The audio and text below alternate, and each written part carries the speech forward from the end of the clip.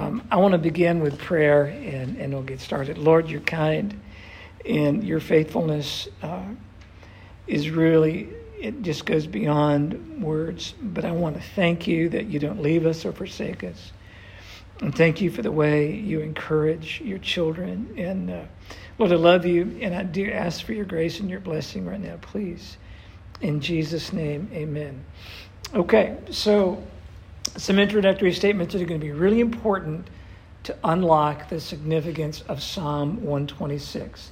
Number one, this is a post-exilic song prayer. Okay, exile. It means after the exile. Okay, here's what we know in 586. Nebuchadnezzar and the Babylonians moved in and conquered Jerusalem and they leveled the temple. Okay. Now this is, you got to understand, the temple Solomon built. Do you understand how glorious that temple was? Okay. Babylon moved in and conquered that. Devastating, 586. And they carried off much of the population of Israel to Babylon, with the exception of the extremely poor, the old that couldn't make the journey. It's hundreds of miles up the Fertile Crescent and down toward Babylon, and you couldn't survive the journey. Or those that were handicapped or malformed or deficient in any way, they weren't suitable for labor services, and so they were left in Jerusalem to die, fend for themselves. Okay, tough time. This is what happens. Israel has returned to Jerusalem from Babylon. Okay, and that happened after some 50 years. Okay, the Persians came in and conquered the Babylonians. All right, Nation A gets conquered by Nation B. You got to appreciate this, though. Israel has been in Babylon for 50 plus years. There was religious pressure to adopt or at least honor the gods of Babylon. Remember the Daniel story? Remember the whole thing about Daniel and the lion's den and all that stuff? And when the band plays, you get to stop and bow down to their Babylonian god. Remember that whole deal? This is going on at this time. Okay? So you're an Israelite, you're in captivity, you've been there for decades, and the pressure to cave in to their religious system is tremendous. In fact, a lot of Israelis are doing it to survive. Okay? Because they don't have what Daniel had. And Daniel's three friends. They have limited expression of their own faith, so they're not able to do that like they should. According to Torah, they're serving in all labor service layers and levels in Babylon. You've got high-level stuff like Daniel. He's serving the king, all that stuff. But it is not a good time. Now, how do we know that? Psalm 137.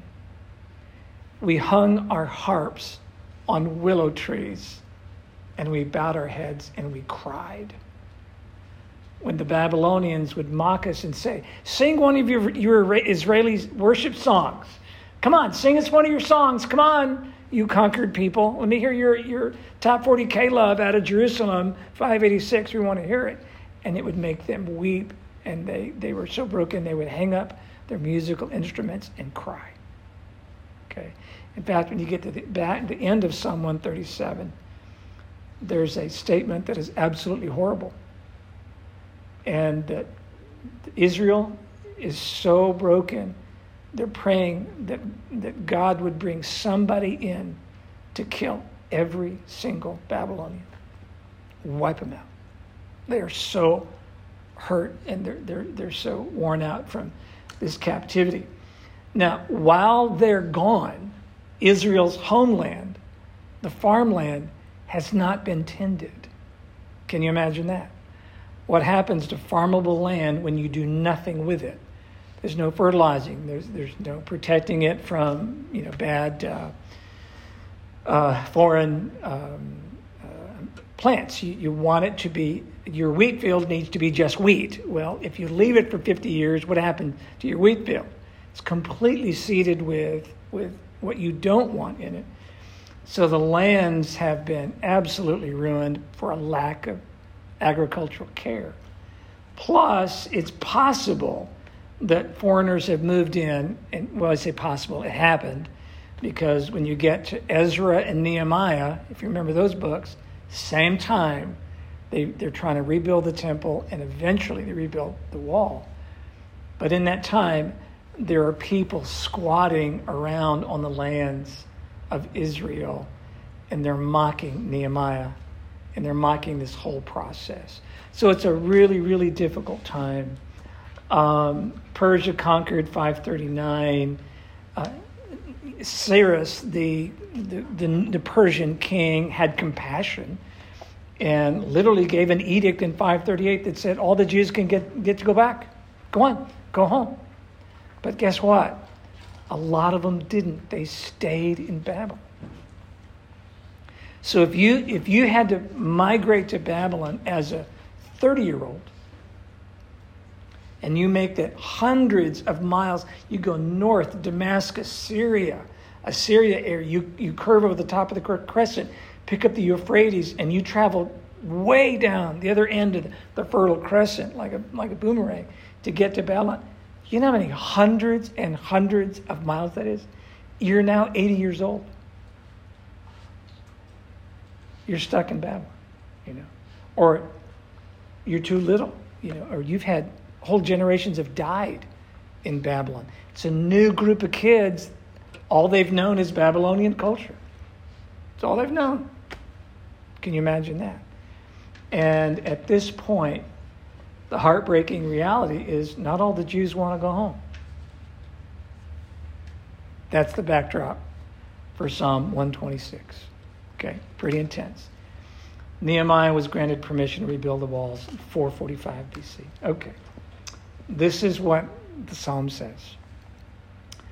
To you I have raised my eyes when the Lord brought back the captives of Zion. We were like those who dream.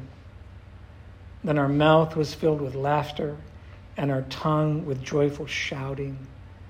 Then they said among the nations, the Lord has done great things for them. Verse 3, the Lord has done great things for us. They're echoing that back.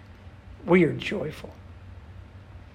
Restore our fortunes, Lord, as the streams of the south. Those who sow in tears shall harvest with joyful shouting. One who goes here and there weeping, carrying his bag of seed, shall indeed come again with a shout of joy, bringing his sheaves with him. Wow, it's amazing. I want to pray. Abba, Father, you are so kind, and your heart is to bless and restore your people, and ask in your kindness, would you please help us understand your word tonight, how it applies to us, so that we can live this out, please. Lord, I love you and I thank you in Jesus' name. Amen. All right, let's walk through this. We've got several challenges.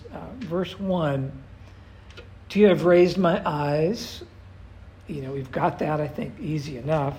When the Lord brought back the captives of Zion, we were like those who dream. Raised eyes, you remember Psalm 121, I will lift up my eyes to the hills, all that. Brought back, shuv in Hebrew, literally means to turn back. It's like you're going the wrong way, shuv, turn around, go back, go in the right direction. It's almost a play on words. You turn back those who are turning back. Shuv, shivat. You're turning back those who are turning back. It's passive verb though, because God's doing it. This is something only God can do. So God is restoring the captives. It's beautiful language. We've got a challenge here on the word dream. Everybody check your translations. Whatever translation is, how does it translate that last line? We were like those who dream. What do you guys show in your translation?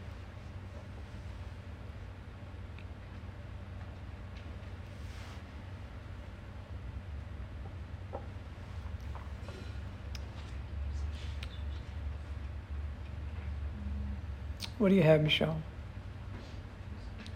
Okay. What do you have, Phyllis? This is a New International Version. This is the same thing you just said. Same thing? Dream? Okay. Yeah. Anybody else? Anybody have something different? Amy, what do you have? Same dream. Same dream. What translation though? NSBK, probably 1995 is what you've got, yeah.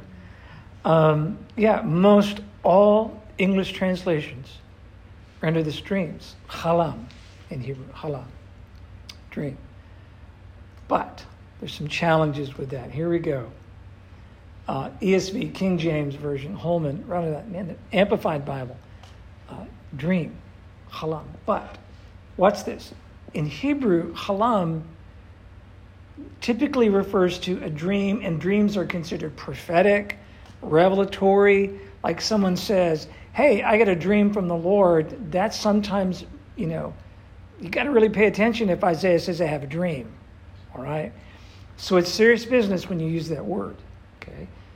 Is this prophetic or revelatory? In other words, did somebody back, one of the prophets in Babylon, say, I have a dream, God's going to take us home? Is that what that means? Okay? Yeah. On the one I just told you, where it said the same thing you said on the word dream, it has a footnote, or those restored to health. Interesting. What translation is that? New International Version. Okay, NIV. That's an interesting footnote. So one way to understand dream is this is prophetic. And it's calling back to somebody, a prophet, someone that dreamed and said, Israel, get ready, we're going home. Before the Edict of Cyrus was given in 538. Another way to see it is, no, wow, we're getting to go home and this is too good to be true. It's almost like a dream. That it's intended that way. It's just extreme language of, wow, shock of it all. This is like a dream come true. We're getting to go home. Okay. Or what Phyllis just said. Halam can be taken in a rare sense that someone who's restored to health, someone who's healed. Now what's interesting is the dominant use for halam is dream. But it is found in Isaiah 38, 16. It refers to heal, to be restored. Do you guys know that we have a Greek translation of the Old Testament? Do you guys know that? Yeah, you do, Michelle. It's called the Septuagint. Okay. When you compare the Septuagint and see how they translated it, they didn't translate it as dream. They translated it as to be healed, to be comforted, or to be cared for, is how it's translated. The Targum, which is, think of it like as a commentary on a commentary on the Old Testament. We were like the sick who were healed. The Vulgate translation, which is Latin, says we were consoled and comforted. So, what do you guys think? What's the Qumran? The Qumran, that is the Targum that was found and probably originated from Qumran, which is a small community outside of Jerusalem, near the Dead Sea. Where the Dead Sea Scrolls? Yeah, Dead Sea Scrolls, right. The Qumranis, which were, like, you think the Pharisees are conservative? No. The Qumranis thought they were liberal. That gives you a hint of just how strict. Can you imagine doing like 7 baptisms a day? Ritual baptism required to do a day. They were doing that at Qumran. Super, super strict. What do you guys think? If you could say, I really think halam, dream, means this. What do you think? What do you think the author is intending?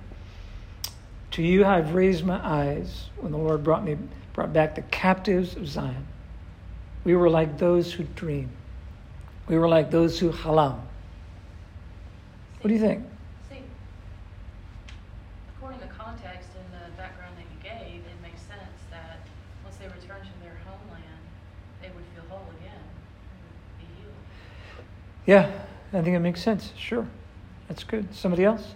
It's possible the writer talked to a whole bunch of people during this experience, and when he said dream, he meant all of the above. Good answer. Just say Jesus. Exactly. So, okay. Anybody else? Another angle on it?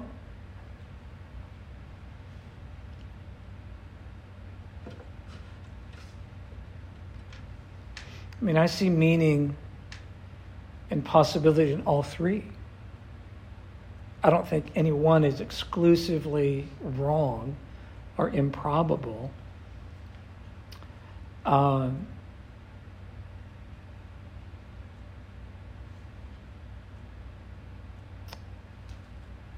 Kathy, I think you're onto something. Can you imagine going back to Jerusalem after 50, 55 years and what it would look like?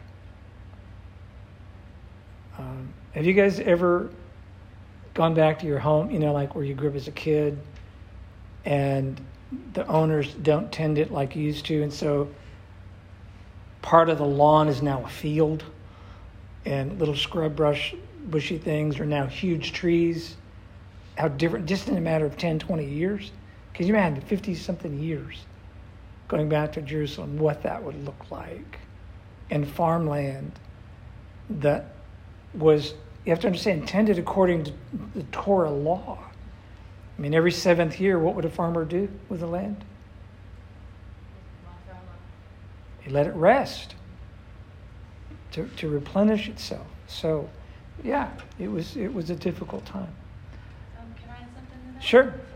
So, just when you were talking, I was thinking, if you're going to make that journey back, there would have to be something deep inside you in your heart that longed for your homeland, because I would think that you would know it wouldn't be the same, because it wouldn't have been taken care of. And then you make that long journey, and you get there, and it looks like, it probably looks horrible, But I could visualize them going back and literally just crying because they were home, no matter what it looked like. It was home, and we can fix this, and we can go try to regain it, like Nehemiah and the wall and things like that. Yeah. So that's just what came to mind when you were talking. Yeah, and I think you're on it, Kathy, that can you imagine that what was inside the heart of Ezra and Nehemiah and the guys before them? By the way, priority 1 was to not build the wall. What was priority 1 when they went back to Jerusalem? To relearn. What's that? Relearn the law. Yeah, rebuild the temple. Yeah. Yeah, that's the first thing. God was going to be number 1. We're not going to build our own houses. We're going to build God's house. Could you imagine picking up stones that were shoved over and trying to find out where this one should lay? Jackson, you're a mechanical guy. Trying to figure out the cornerstone and the foundations and how it was laid out and try to reclaim the old glory. Of course, they couldn't.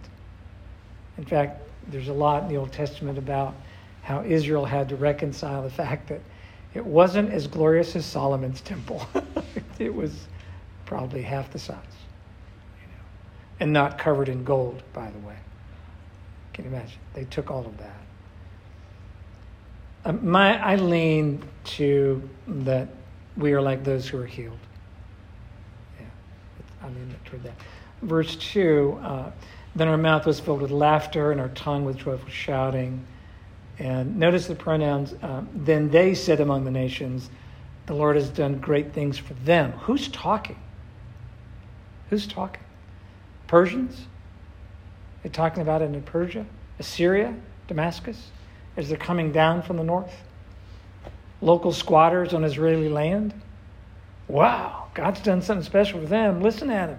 Man, they're singing and they're happy and joyful. What's going on? God must be blessing them.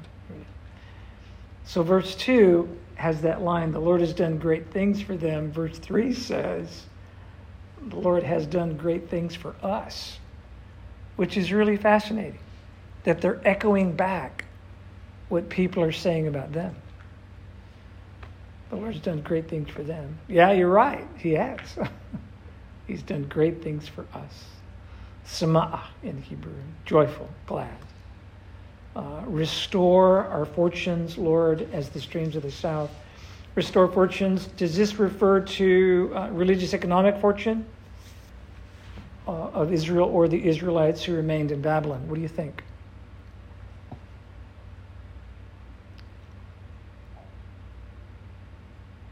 This one says, we bring back our captives. Yeah, interesting. Yeah. By the way, during Solomon's reign, you know what the number 1 exports of Israel was? Israeli wine. They were famous as winemakers and exported it all over the world and made lots of money on just wine. Okay? They had a booming economy. David got it set up and Solomon took it to its zenith. A booming economy, and of course it fell. So what do you think? Restore the fortunes of Israel. Does anybody have a different translation in verse 4 than fortunes? Did you say restore captivity? Or bring back our captives. Anybody else on that? Different translation? Yeah, King James has a turn again our captivity. Yeah.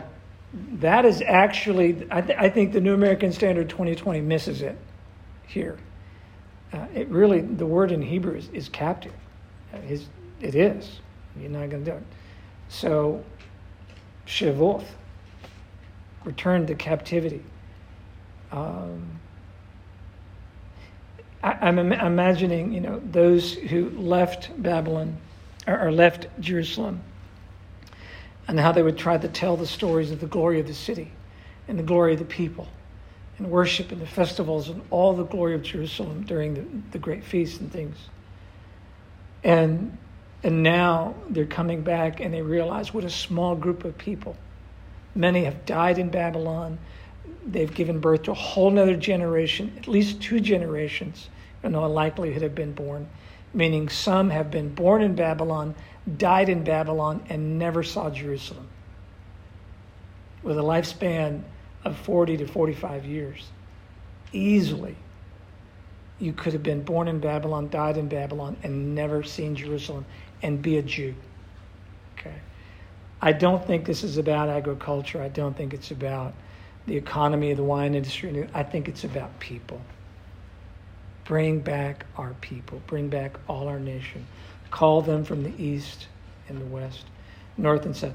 The streams, by the way, in the south, the mountainous regions, there were a lot of dry riverbeds, but in the raining season, those things would become rushing torrents. And I think it's like, flood our people back here. Get them here, please, somehow.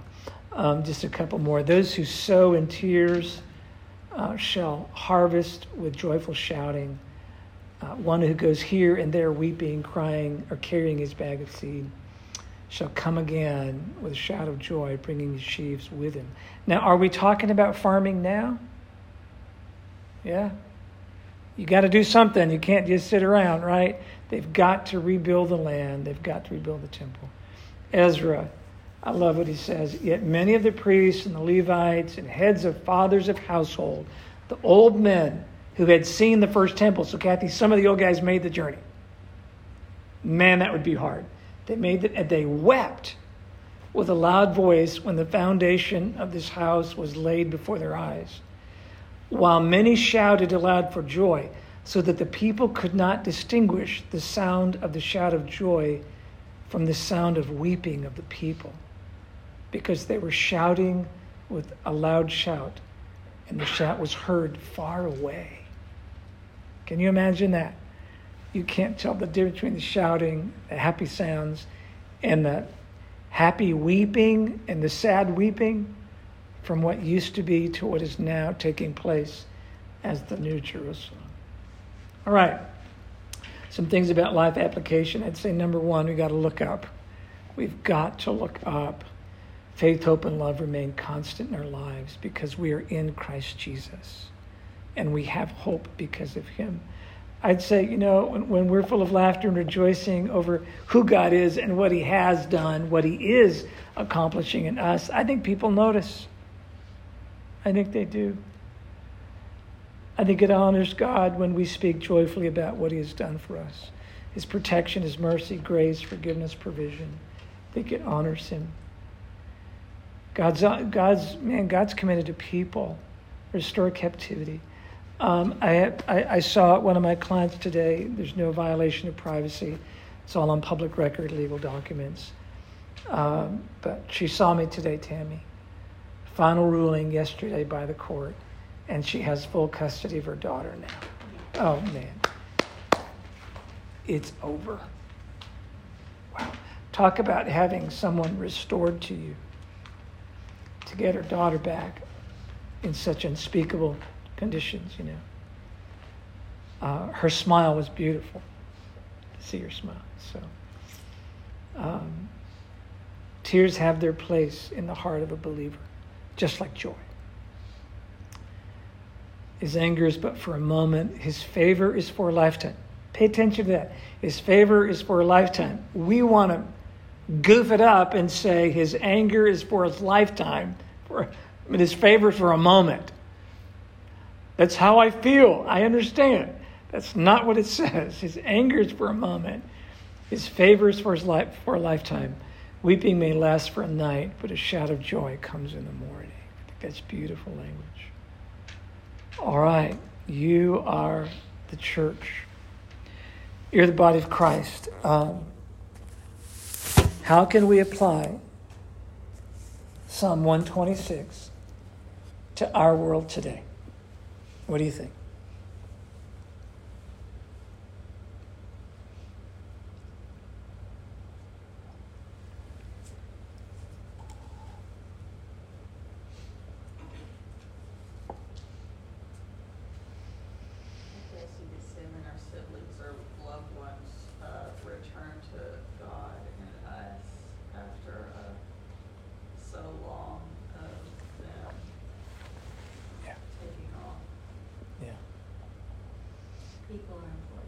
People are important.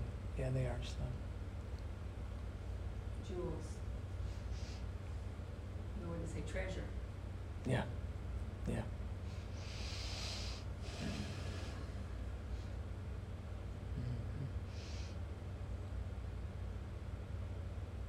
I get a pessimistic view. But I kind of see it as just because you follow God doesn't mean that life's going to be all happy all the time. Stay the course.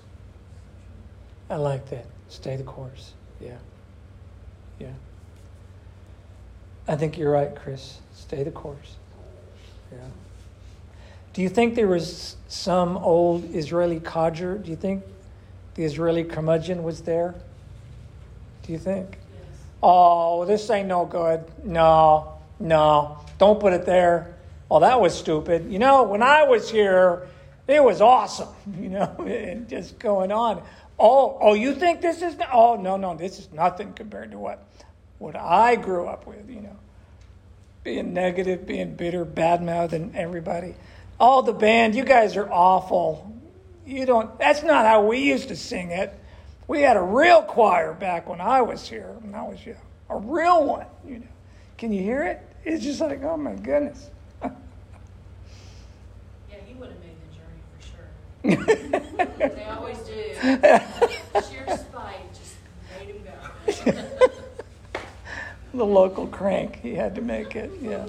And probably fussed so much that they gagged him and put him on a camel just so he'd be quiet. Yeah. I have a question. Okay. So when they were taken in captivity, did God promise a remnant that they would return? Yes. Yeah. Okay. So Always. So that's kind of what it seems like in the Old Testament with the Jewish people is this, you know, they're up at the apex and then there's a valley and God's Up and down, up and promise down, up and down. always comes through, and I think that's something we can apply now because we seem to be in a big valley and we don't know if it's going to be 50 years or, you know, 50 months or whatever, but that God's promises are always true and he never goes back on them, and so I think that this is something we can keep in mind. Yeah. To be positive when we are feeling pretty negative. Yeah. And that is based on a promise that God would have someone in the line of David that he would honor that. And he did, because that led to the birth of Jesus. Yeah. So, do you think there's some wisdom in the fact that there's a time to cry and a time to laugh? That there's a time to feel the pain and the pain of loss, or the pain of a dream not fulfilled or something, but it's also okay to focus on the good that you do have. You can do both. Okay. Anybody else?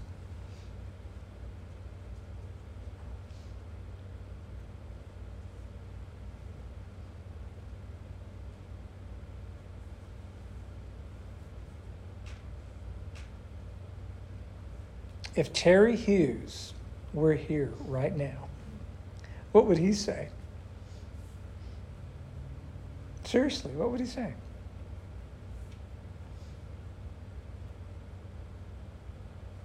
Back when I was in the Navy. And then he would tell us about something relevant. Coming home, being out on for so long. Oh, man. Yeah. Yeah. By the way, Gayla would get pretty upset at him sometimes. Terry told me he'd be out at sea for 9 months, 12 months, 14 months. He'd come back. Now, Gayla, do you think she was used to running the house? Yeah.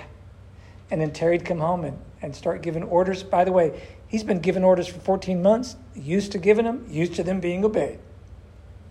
He comes home to his wife, who's been running the house by herself, giving her orders, and her kids obeying her.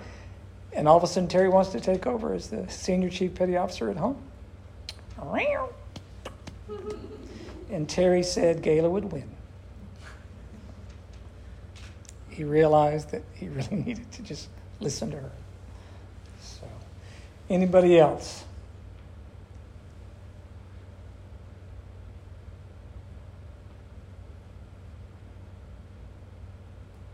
Watch out for the church curmudgeon. The Lord ain't done nothing for me. Watch out for that guy, that girl. The Lord has done great things for us. It's okay to see it. It's okay. It's okay. So, all right, let's do this together. For I received from the Lord that which I also delivered to you. That the Lord Jesus, in the night in which he was betrayed, took bread. And when he had given thanks, he broke it and said, "This is my body, which is for you. Do this in remembrance of me." In the same way, he took the cup also after supper, saying, "This cup is the new covenant in my blood. Do this as often as you drink it in remembrance of me. For as often as you eat this bread and drink the cup, you proclaim the Lord's death until he comes." All right, let's appreciate some imagery. In John 14, he said, "I'm going to go and prepare a place for you."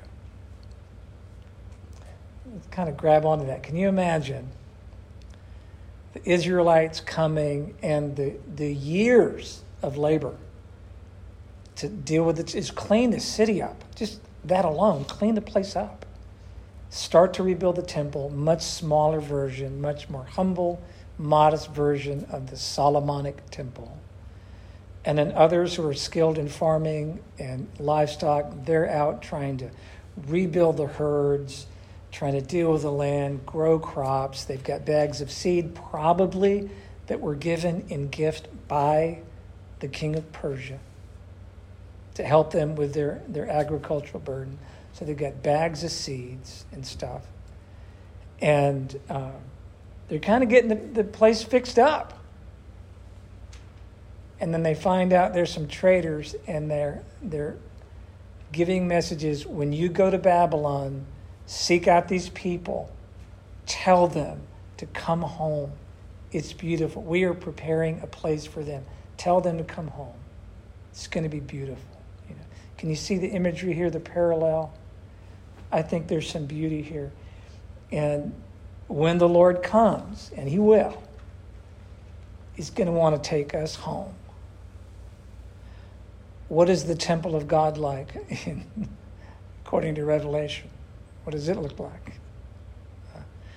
The city of God is like, we can't imagine what it's like. And he's going to call us home.